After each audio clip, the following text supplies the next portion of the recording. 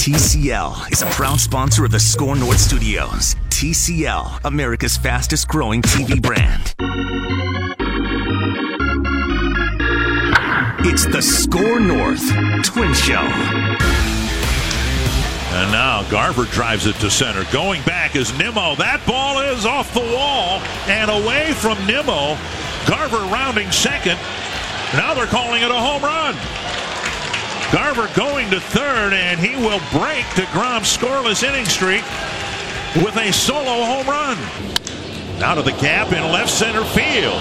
This is deep and gone. Garver goes deep again. The third home run against Jacob DeGrom.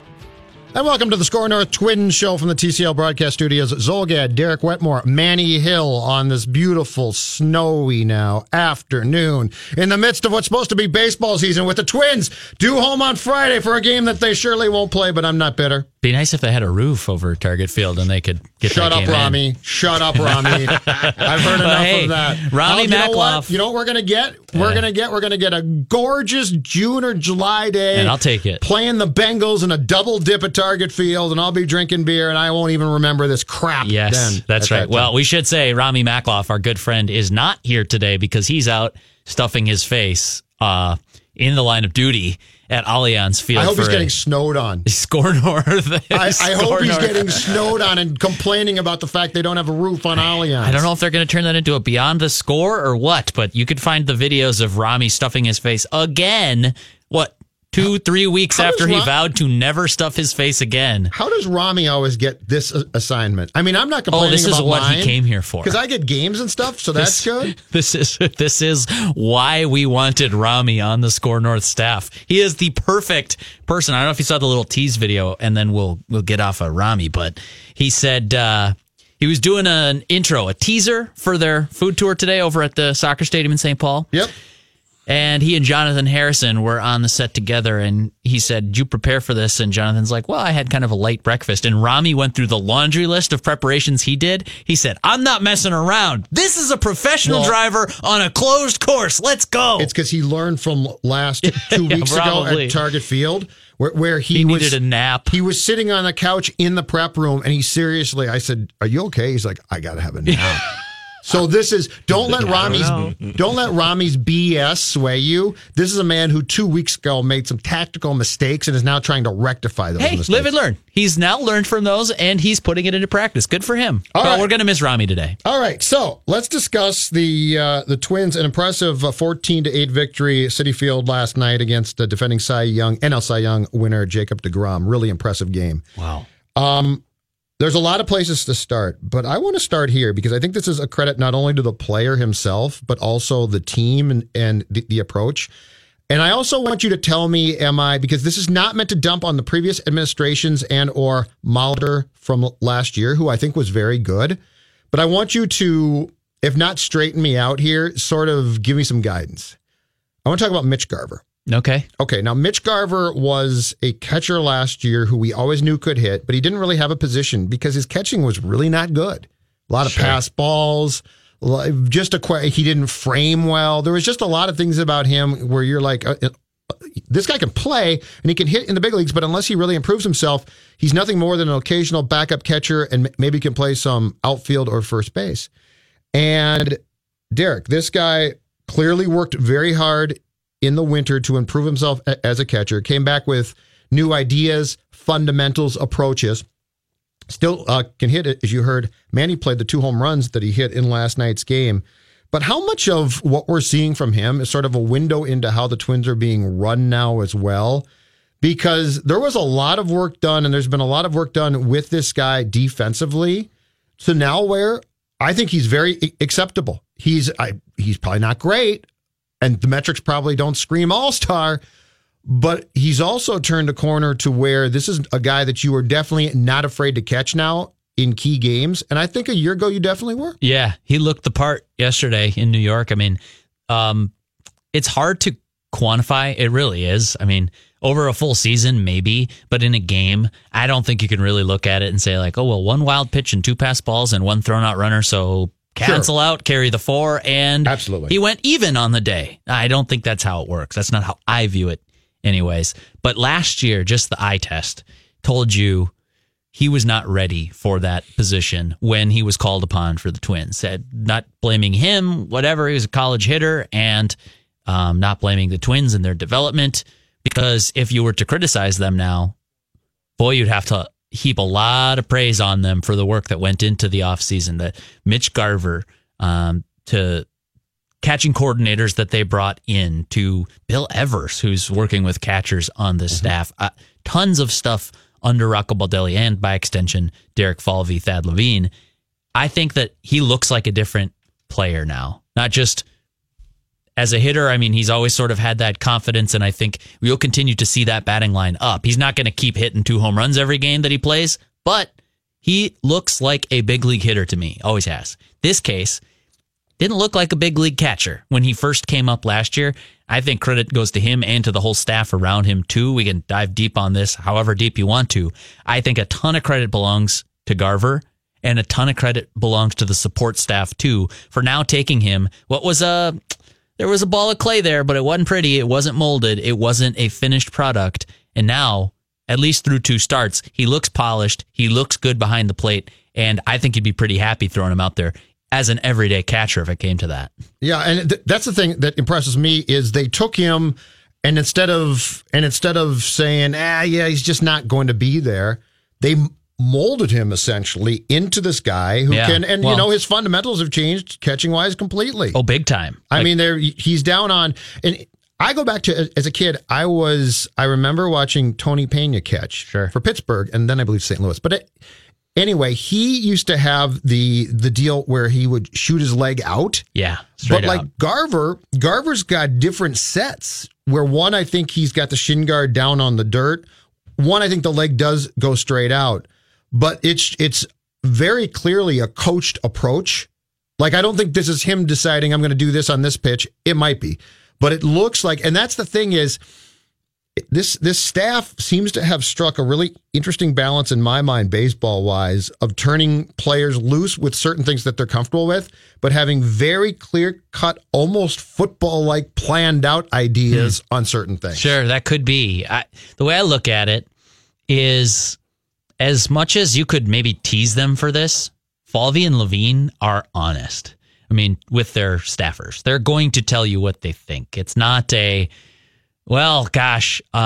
Austin, for example, who was traded to the Giants this week after he was DFA'd. I don't think he would have come into spring training thinking he's the starting first baseman and let's just see what happens. I'm pretty sure, just based on everything I've gathered from being around the team for a couple of years, pretty sure they would have told Tyler Austin coming into spring training, hey, you're kind of like second, third in the pecking order, and it's going to be kind of tough to find a roster spot for you. We like you. Right. We think you're a good player. You've got power. We want this to play up. But just so you know where you're at, here's where we think you stack up with your teammates. I think you could do the same thing with every player up and down the 25 and 40-man rosters at, sort of exit interviews, if you want to call them that. Last October, sit down with a Mitch Garver and say, hey, like your bat. You're a prospect for us. We think you're a future catcher for this organization. Now we're always going to try to improve if we can, and we bring in a big free agent or make a trade for a JT Realmuto. Well, this changes things. But as it stands, we like you. Here's what you do well. Here's what you don't do well. It's up to you. You can pout about that and be mad that your bosses don't love you. And he knew that, though, too. He's not a dumb guy. Oh, he knew it. Like, he knew defensively he was nowhere near where he needed to be to play more. It still takes an ego check. Like, even if you know that. But you might think smart. Right. And self-aware. You might think to yourself, well, I'm pretty good. Like, I'm a good hitting catcher, and I'm getting all this. I'm just getting torched on social media for one pass ball a week. Are you kidding me? I'm a big leaguer. I don't need to deal with this. You could be obstinate like that if you wanted to. But what I'm seeing in Garver now, and what I saw in Fort Myers when I was there for a couple weeks in spring training, is a guy willing to work on his weaknesses, which is, I can't overstate this, so impressive to me. to take on something that other people are going to be critical of you instead of just leaning on the things that you do well. But don't you think that Falvey, Levine, and Baldelli are very good or seem to be very good at presenting your weaknesses in a way I don't know. Where they get you to are they charming about it? Well, no, I just think they're smart. I think if you go to Mitch Garver and say, you stink, this is awful, unacceptable, fix it, he's going to be like, well, okay, I'll try. But I think if you go and say, we're going to have you work with a coach in the wintertime, and here's where you struggle, and we can show you. This goes back to the conversation that I think the new age baseball executive who's smart is really good at, which is analytics play a huge role in my life. But if I just go and say, your pitch framing stinks, look at these numbers, and you're like, what means nothing to me. Right. But if you're like, all right, I'm going to separate this out, and I'm going to give you just a slice of the pie of what you can improve and where you aren't good, the person's like, oh, that makes perfect sense. Right. All of these statistics and numbers and what have you, I think in moderation can be very helpful. Yeah. Oh, yeah. And that's where this staff, to me, seems to be smart. Because if you just put it all on a table in front of the player's going to be overwhelmed and give up. It's a lot. But if you give them a slice of it and say, this is the most important thing, there's things that you can improve on besides this, but let's focus on this. I think the person, the employee, basically, you says, right, exactly. Okay, yeah, I get that. Yeah, 100%. And you don't do it with, you're incompetent. Right. You do it with, I want you to be the best that you could possibly be, because you might not be going to Cooperstown, but you can help us win games. You nailed it. There is a phrase that Thad Levine brought up. I think it was his first offseason here, I want to say. And you and I, Judd, were talking about something along the lines of Sano, and it was contentious. It was him against the team, and there's this fight over, I don't know, this was after he was playing in the corner outfield, so I don't even remember what the battle was. Maybe it's just improving defensively. And we thought, Twins are mad at him, so there's some, bitterness there, and he's just got to be better. And then, but on his side of the fence, he's probably mad. We're projecting. We're making these things up in our head. We're just talking it through. He's probably mad. I'm a home run hitter, and you're talking to me about ground balls at third base. Get lost. Right. And Thad Levine basically straightened us out and said something to the effect of, no, you guys, I don't get where you're getting this sort of adversarial relationship. This is a partnership, he said.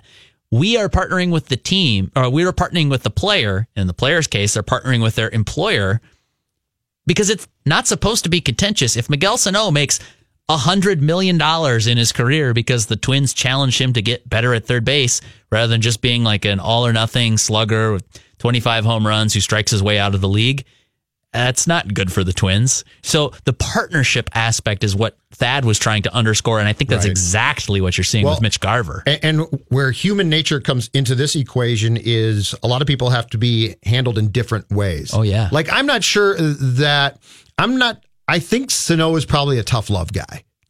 I don't know. He's a tough nut to crack. Well, right. But Garver, I think, was very simple. They just said, here's what we need. And he said, oh, okay. Sure. Awesome. I'll go do it. Well, to be clear, too, they were doing this all through last season. And let's not give them complete credit, because I still think they ticked off Buxton, and it might have worked. I don't know. But the Buxton thing still, if I'm Buxton, rubs me the wrong way, the September decision. And I know why they made it for service time.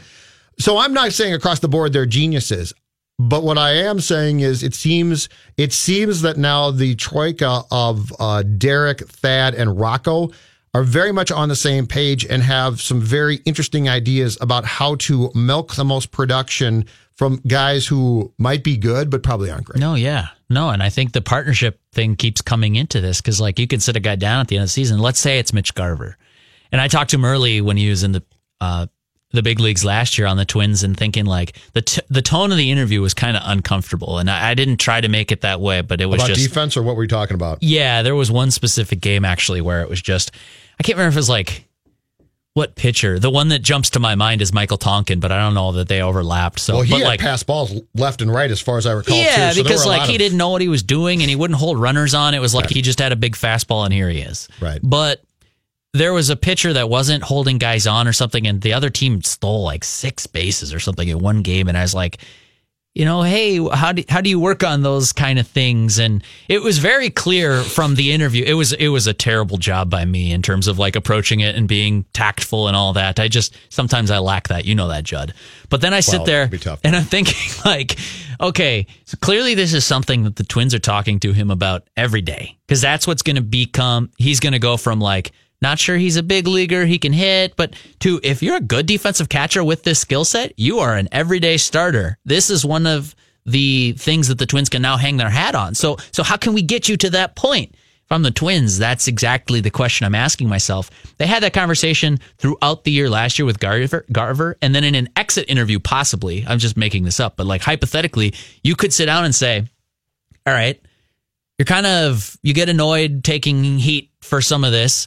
Here are the things we think you do really well, and this is why you're on the team. This is why we picked you. This is why you're here. And you can hit. And a guy coming up along the way, by the way, alongside Stuart Turner, who was thought of as like the sort of the defensive catcher. He was the glove and throw guy. Garver was the bat.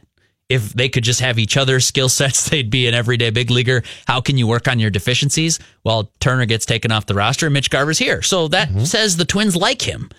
Communicate that point to him and then say, here's how we see you getting to the next level. If you want to commit yourself this offseason to these stretching and flexibility things, if you want to work on preserving that low strike so that when Barrios throws a little two-seamer at the bottom of the zone, you don't knock it down and it's called a ball because the umpire's just guessing back there. That's all they're doing. You have to make his guesswork easier. So here's how we see it going. If you want to partner with us on this, awesome, great. We'd love to have you. You're coming into spring training next year as one of our guys.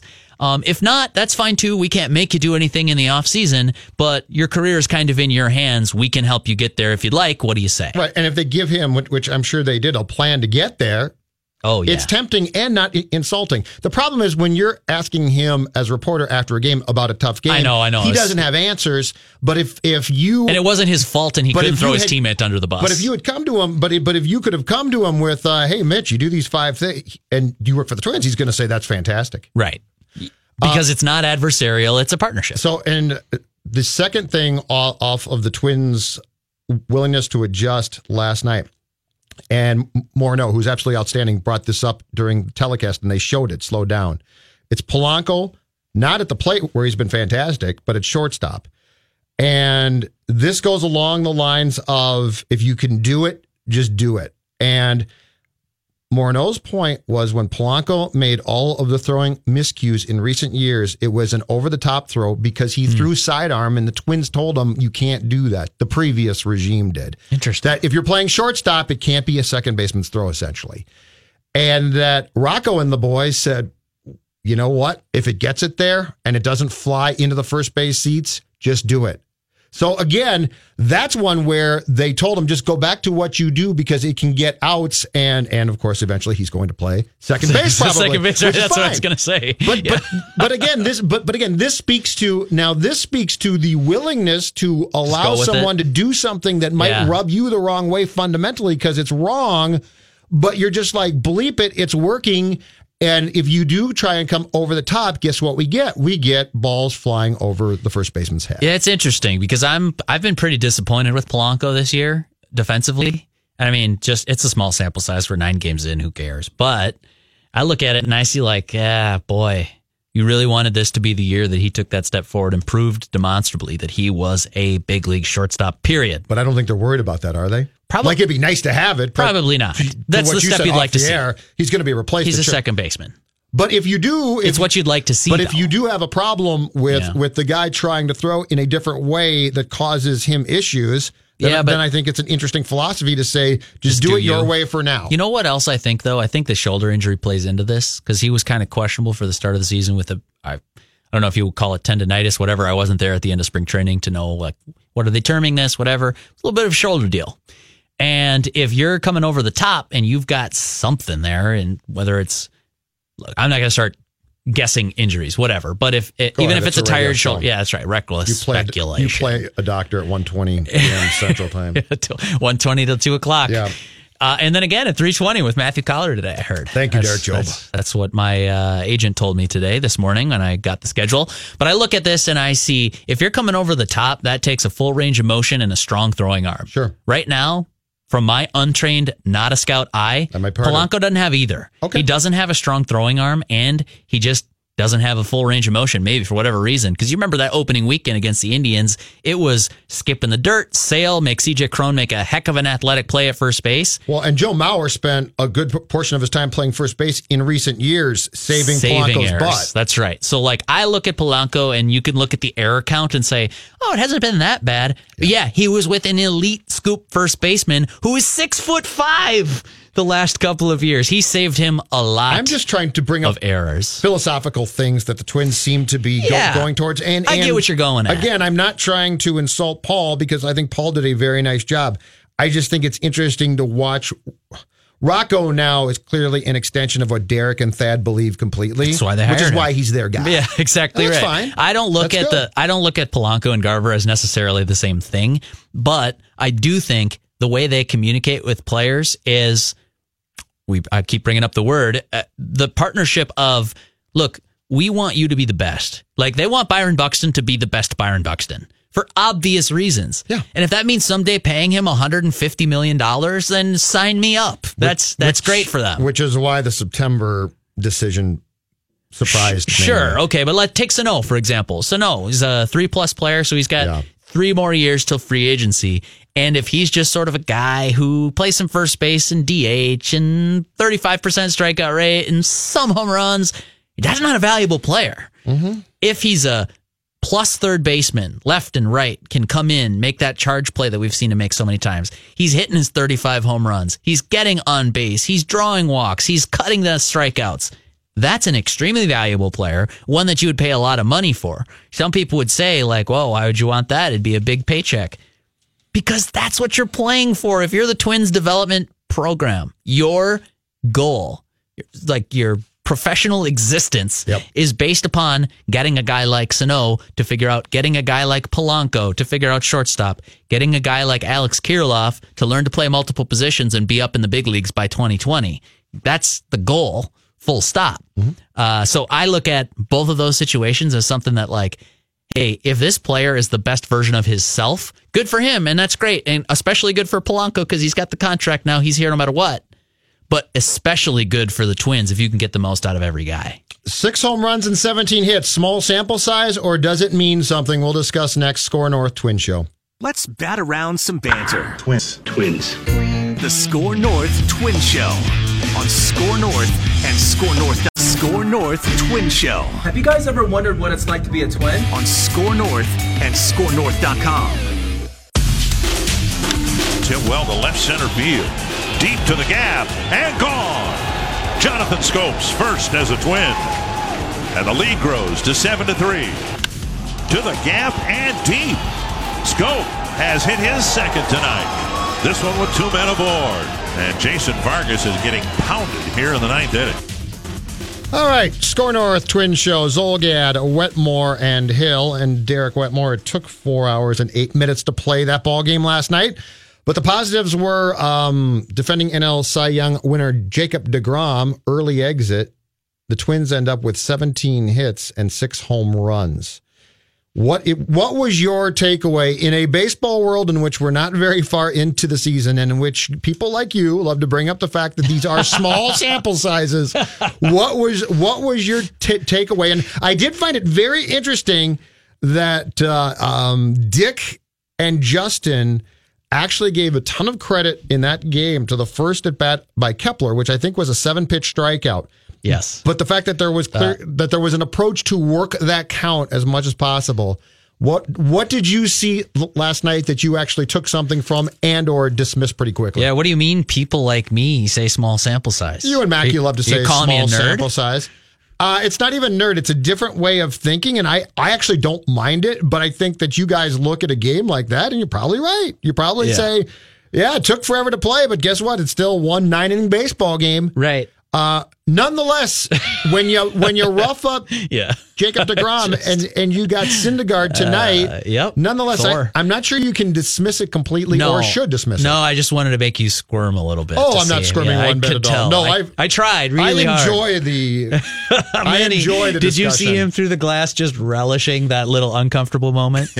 He was like, yes, this is great. I'm like PJ Fleck, man. I eat uncomfortable conversations for breakfast.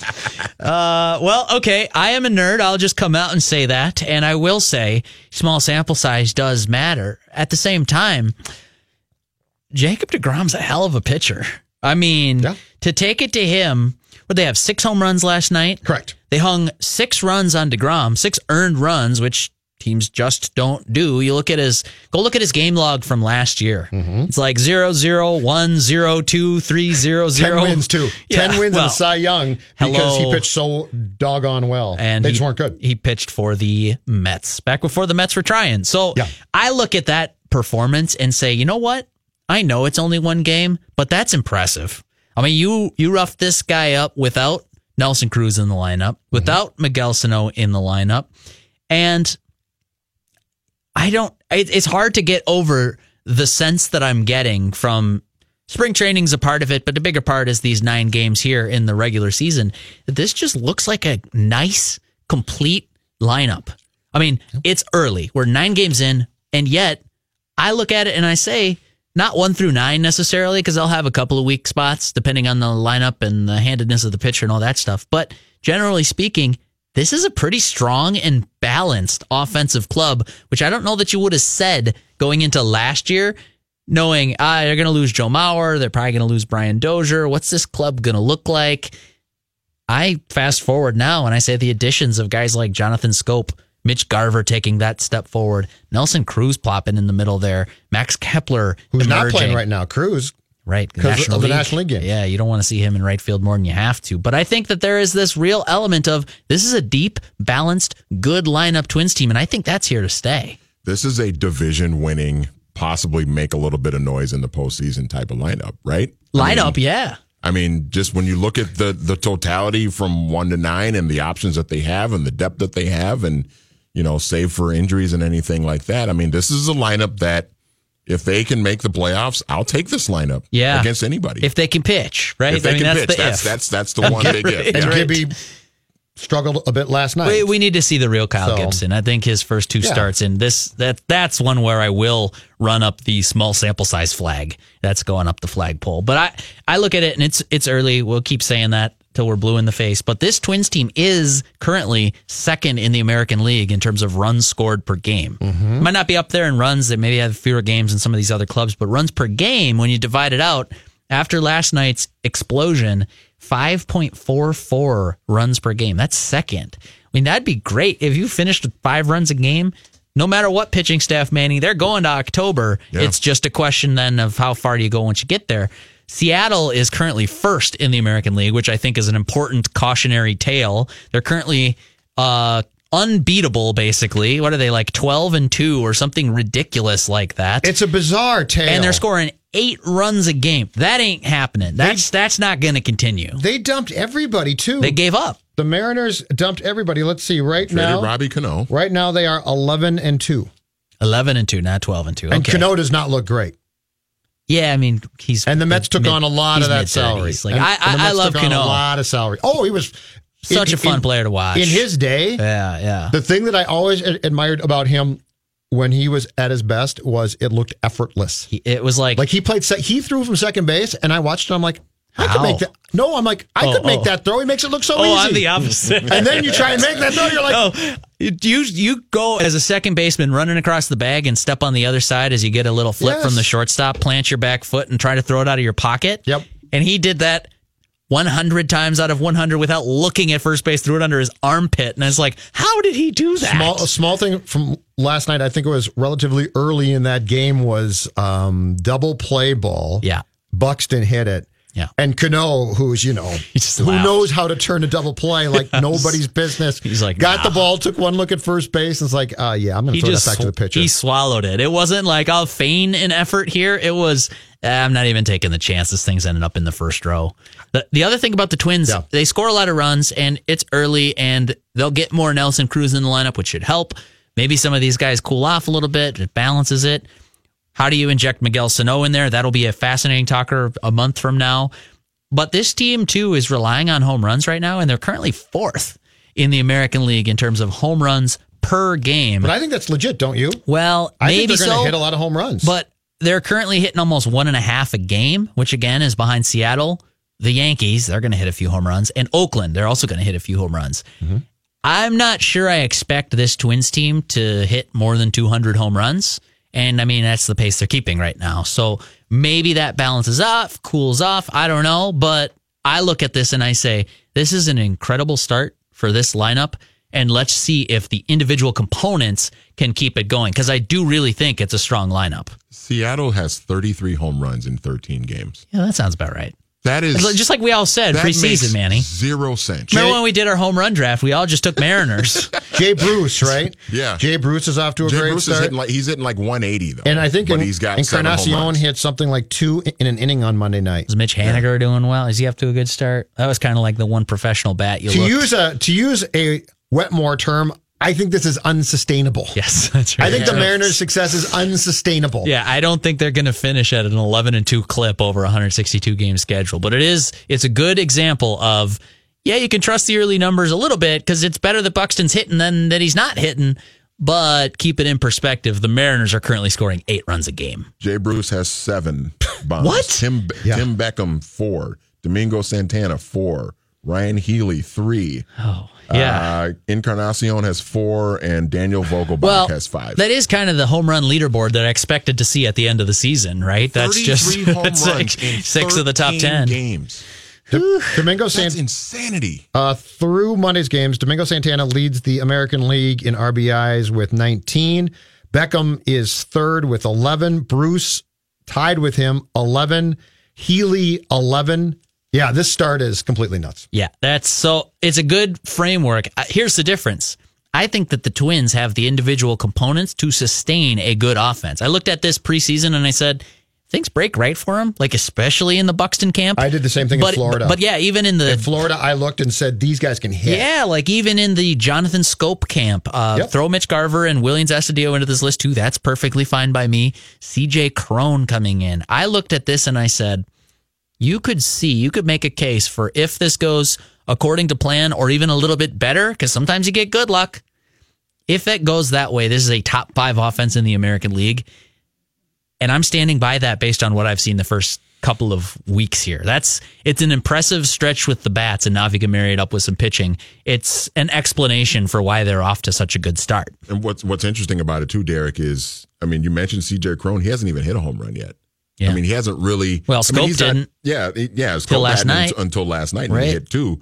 But and Cron's off to. He's off to a nice start. He's fine, but you would think, okay, if one of these other guys starts to tail off a little bit, Cron might end up. That might be the same time where Cron starts to. I think they're going to start hitting a bunch over the fence. I think that constructed lineup right now is going to hit for power. I think I'll say 2 things, and I don't know if either one of us in a hot take. I never seem to have a good radar for that kind of thing. I think they won't keep up like historic pace. Like they won't be the top offense in the American League. Some of this stuff's gonna regress a little bit. There's another Wetmore phrase, regress to the mean. They are going to cool off with the bats as a team collectively. However, I think this finishes as a top 5 offense, and I don't think that's a hot take. I think their bats carry them as far as they're going to go this year. How much trouble is Cleveland in with Clevenger hurt now too? Oh, we could talk a whole segment about this if you want to bring it back. This division keeps. I don't want to jinx it for the boys, but it keeps skewing towards the Twins. Well, you got to overcome the Tigers. The Tigers are going to go backwards. I could see the White Sox making a bit of a run at some point. I don't think they're there yet, though. I don't think it's fair to expect that. Yeah. But Cleveland with Clevenger out now, and here's the thing: Cleveland strikes me as the type of team that if they get the chance to bail, very well might. That part's harder to read. Kluber or Bauer gets traded. That part's hard to read. However, it seems like an adversarial relationship right now between the franchise and its fan base. Let me put it that way. Yeah, that's probably fair. It doesn't seem real. Enjoy Francisco Lindor while you got him. Cheap Dolans might be a phrase being uttered in Cleveland as much as we say cheap Polats. So I look at that and I say, you know me, Judd. I am not one to overreact to the first 12 days of a baseball season. It was bordering on blasphemy when on May 1st last year, I wrote a column and said the Twins are cooked, that this is it. They're not going to the postseason. That was incredibly early for me. It may be the hottest take I've ever had. Okay. I think Cleveland's in trouble. I don't think you can lose superstar caliber players for an extended stretch of time and still expect to win the same number of games that you were expected to win coming into the year. And that's what they're faced with right now. Losing Clevenger, hey, he might not be a household name outside of Cleveland.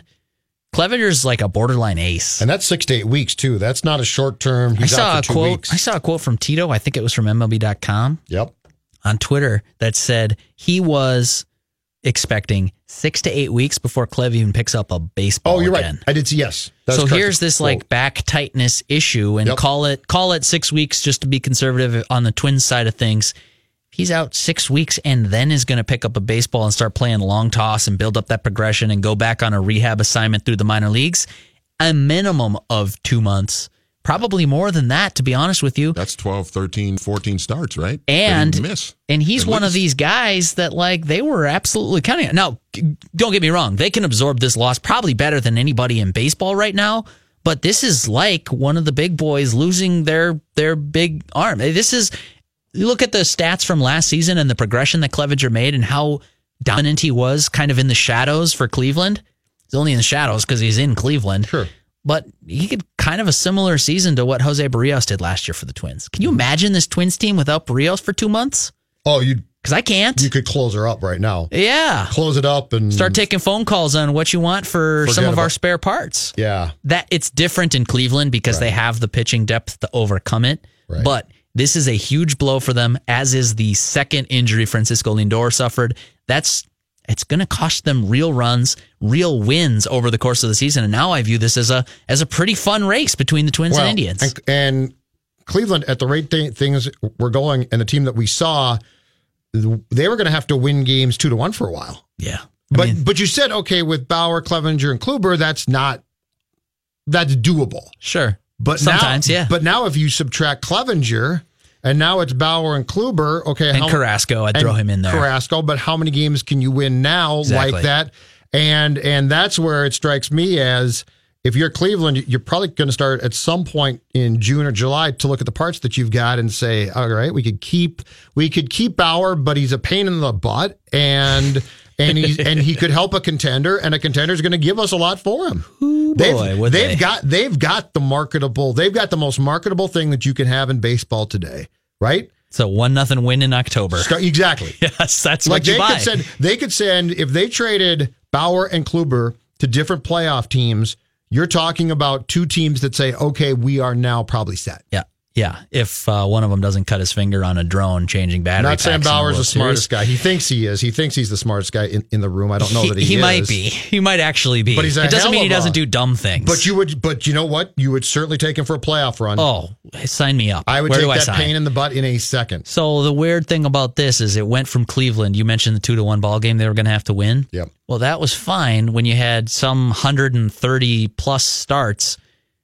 120 plus starts, let's call it, going to Corey Kluber, Trevor Bauer, Carlos Carrasco, Mike Clevenger, and oh, by the way, your fifth starter would be the Twins' 2 starter. His name's Shane Bieber, and he's pretty good too. Yep.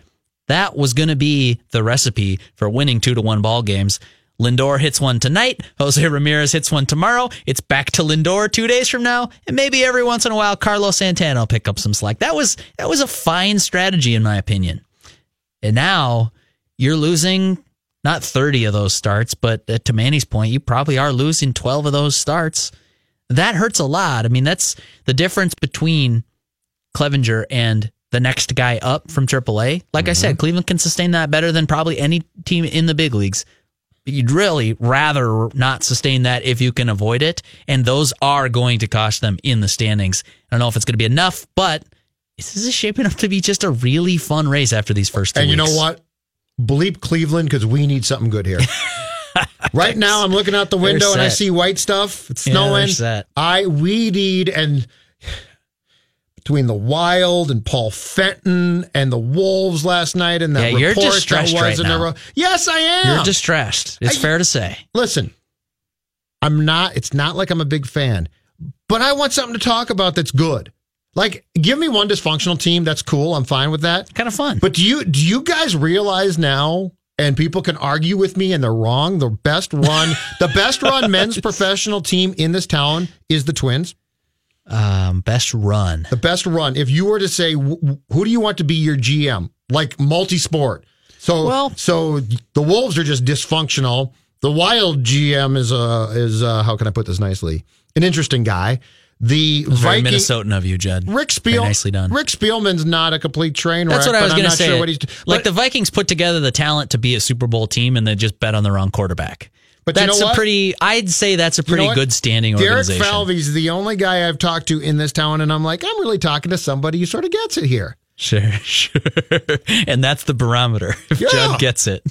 We have a roster move. Is that right? The Twins have just made a moment ago. Should we come back and give that? Is it good enough for a tease, Manny Hill? It's a tease. It's a tease. We got a roster move, folks. We got a roster move. Zero Res. How to become a fan of baseball and everything you need to know about how baseball works. And it might get a little crazy, but let's get straight to it. Whoever scores the most runs wins. It's the Score North Twin Show. Minnesota Twins! Twins coverage on Score North and ScoreNorth.com. Compete against Score North personalities and win great prizes courtesy of Cragen's on Gull Lake, Parway Golf, and Chill Boys with Majors Fantasy Golf. Sign up right now at ScoreNorth.com, keyword golf. Thank you, Manny Hill. Appreciate it. You are, of course, listening to the Score North Twin Show, which will go till 2 o'clock when Score North Live with Matthew Collar from the TCL Broadcast Studios is on until 4. All right, Manny Hill. Give us the news, the breaking news, a roster move by the Minnesota Twins. The Minnesota Twins announced today that they have recalled left-handed pitcher Andrew Vasquez from AAA Rochester. You're burying the lead, Manny. Yeah. You're burying the lead. I am burying the lead. To make move on the 25-man roster, the Twins have optioned right-handed pitcher Chase DeYoung to AAA Rochester. And yeah, that's about right. After that's a mercy what we saw move last night, I'm not too bad. surprised. I mean, Chase DeYoung is better than what you saw in New York, but like that's a pretty standard move for the Twins these days. If somebody gets lit up and they're a reliever and they have options and they ain't helping you tonight, get back on the plane. We're going to get somebody else who can help us tonight. It's pretty par for the course now that they just send out relievers when they're not a fresh arm anymore. So I think that these guys are very patient people, and they probably don't get mad about a lot. But I have to imagine that there were certain Twins executives and Rocco were fuming last night when they have to get Taylor Rogers up. Oh, I know. Because they're very meticulous about if a guy throws in the bullpen now, they do the pitch count on him, so they know exactly how much work. Sure. So like I do think that these guys are meticulous and have plans for, okay, things are going to go wrong, but certain things shouldn't go wrong. And when Chase DeYoung can't throw a strike and Taylor Rogers has to get up and start throwing in the bullpen, right. I got to imagine that's the one thing that has these guys being like, what is going on? I think Wes Johnson's blood pressure might have gone up a little bit. Wes looks like his blood pressure might go up. I don't know. I think I talked to him a little bit in Fort Myers. I can't tell. I think he's kind of a chill guy when it comes to that stuff. I think he cares. I think he loves baseball, but I don't think he's going to lose 6 hours. Hey, I got a question for you about pitching changes and about visits to the mound. Yeah. Why did it take so long to have a deal where an interpreter could go out to the mound? Oh, yeah, I know. Baseball. That was baseball, right? That's baseball. That's not but that wasn't a Twins not electing to do it. That was baseball didn't allow it previously. I don't know if it wasn't allowed. Or they did allowed for some pitchers, but not. Yeah, because you'd see Latin pitchers. Is that right? Yeah, that might be it. Like you'd see, because Shohei Ohtani had a translator last year. I remember watch Angels games, but anyway, I mean that's baseball. Baseball's often slow to adapt to things. Probably not the most #woke sport. among the four major men's in this country. Thanks for the lingo. Yeah, of course. You're welcome. Older man, I didn't understand. Yeah, no, I'll send it to you. I'll get you a link after the show. Hold on, I'm going to Google that. Yeah, Urban Dictionary will be your source there. The Andrew Vasquez move it's whatever. They're looking for a fresh arm. I actually like Vasquez. He's got this big slider. He throws it all the time. Okay. He's a useful piece, and I could see him sticking around, especially as you mentioned, Judd, because Taylor Rogers is kind of this. I mean, he's like this end of game elite weapon now. So you're not going to bring him in the sixth to go get a lefty. He's the fireman, basically, He right? is their best reliever, in my estimation, and you use him in the highest leverage spots. So he's not a closer. No, they don't have a closer. Yeah. He's a fireman. Correct. Which, by the way, was a term for closer when I was a child, and Before we should bring it back. Yes. Because if I'm not mistaken, there used to be a Topps baseball card that awarded the Rolaids Fireman Relief Pitchers of the Year. Yeah. And then those guys would wear like a fireman's hat. Let's bring that back, Topps. Well, I think they still have the Rolaids reliever, or they had recently anyways. Well, let's bring back the concept of the fireman who wears the fire hat. I'll push back just quickly on two things. One is that Taylor Rogers I view as kind of like a one inning or like a 4-out guy. Fireman is someone I think of like you could come in the seventh and finish her off if that's what is required. There are very few true firemen. Josh Hader's a fireman. Let's rethink the fireman then. Okay, that's fine. I want the I'm hats on board back. with this. I'm on board with this. Let's get Taylor Rogers. Let's get him a fire hat. Let's get him entrance music at Target Field for this homestand. I want to hear it this weekend. And then let's get him a fireman's hat at the end of the year if this goes according to plan. Okay. The one thing I guess I would say is like, yeah, you don't want to warm up Taylor Rogers when you've got a 65-run lead in the 8th inning. You'd rather not burn your best reliever there by warming him up. Yeah. But they did have an off day before. Yep. And they do have an off day Thursday, right? Well, they've got 2 coming up now. So they're able to warm up Taylor Rogers and even use him 2 days in a row in New York without killing you. But still, point well taken. Go ahead, throw it over the plate and get some outs that way. Last thing for today's show. And I want to make this very clear. I'm a huge fan, and I think he's fantastic. But can we all accept that Justin Morneau should be the full-time analyst on Twins games now? And I would love to see, by the way, I still think our guy Smalley for home games should be in the booth as well to go back and forth. Yeah, cosign. Or Perk. Yeah. A guy like Perk. But man, every time I watch a Twins game, and I know he's not exciting and I don't care, every time I watch a Twins game, I learn stuff now. I actually think he is exciting because I just don't care that he's not enthusiastically flamboyant. Sure, he's not Alex Rodriguez. That's Carlos no put Pena. down from me. To me, I think the only difference between him and those guys I just mentioned is that they turn on their TV face. They turn on their, and I don't mean face like physical appearances. They turn on their ham and eggs, turn the volume up for the camera. Totally gotcha. And so Morneau doesn't always do that, but I actually think he's fascinating because I'll be listening, and even if I go into the other room, I'm going to grab a drink or whatever, something like that, got to check on the fish tanks, I turn the volume up because I don't want to miss the 5 times a game that he's going to teach me something I didn't know at all. I'm going to learn something new every night. Smalley's the same way, where I'm like, yeah, not going to want to miss any segment here, because they're not all going to be aces, whatever, but there's going to be a few aces in that deck, and I don't want to miss them. Guess I haven't always felt that way my entire Twins viewing life. Yeah, which is fine. And you know what, Bert? God bless him. But this also goes to what I've said, which is I do believe getting people who have recently played the game in the booth is a great idea. Oh, it's huge. When Madden started, for how long was Madden great? But by the end, you know what? He was detached from the game. Sorry. Romo in 15 years is not going to be as good as he is now because he might be more polished, but guess what? He's going to be farther away from the game. This also goes to, in fact, that's why I respect Roy so much, because Roy has not played in forever and is still good, but the majority of people lose touch.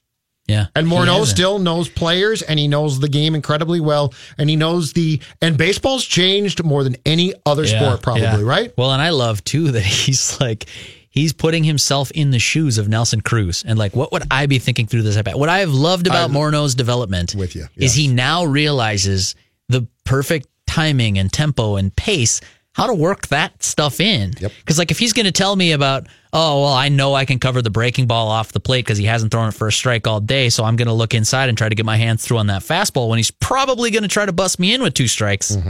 I'm sitting here thinking like, oh my gosh, this is gold. Oh my gosh. Yeah. Everything that you just said, keep it coming. That's the great stuff. What he's very good at now is finding the spot to get that information in. It's not an easy job. That is an incredibly difficult thing to do, whether you're on the radio or TV or Facebook Live or whatever. He is more or less mastered that part of it. Not having the insight, he always had that. Now the delivery of that insight, it's been awesome. These first 9 games, it's been great. You know the route I think he's headed on? What's that? Jim Pete. I think he can be. I think he can be Jim Pete because Jim. When Jim Pete first started doing the color commentary, he was, he analyzed it, but he was very, very chill with it. But I think the longer Justin does this, I think he can. Yeah. I think that's the route that he's headed. That's fantastic. I think if he wants to be a national guy, I think he can be someday. Yeah. He's that good. All right, gents, thanks much. Score North Twin Show is done. Score North Live with Matthew Collar coming up next.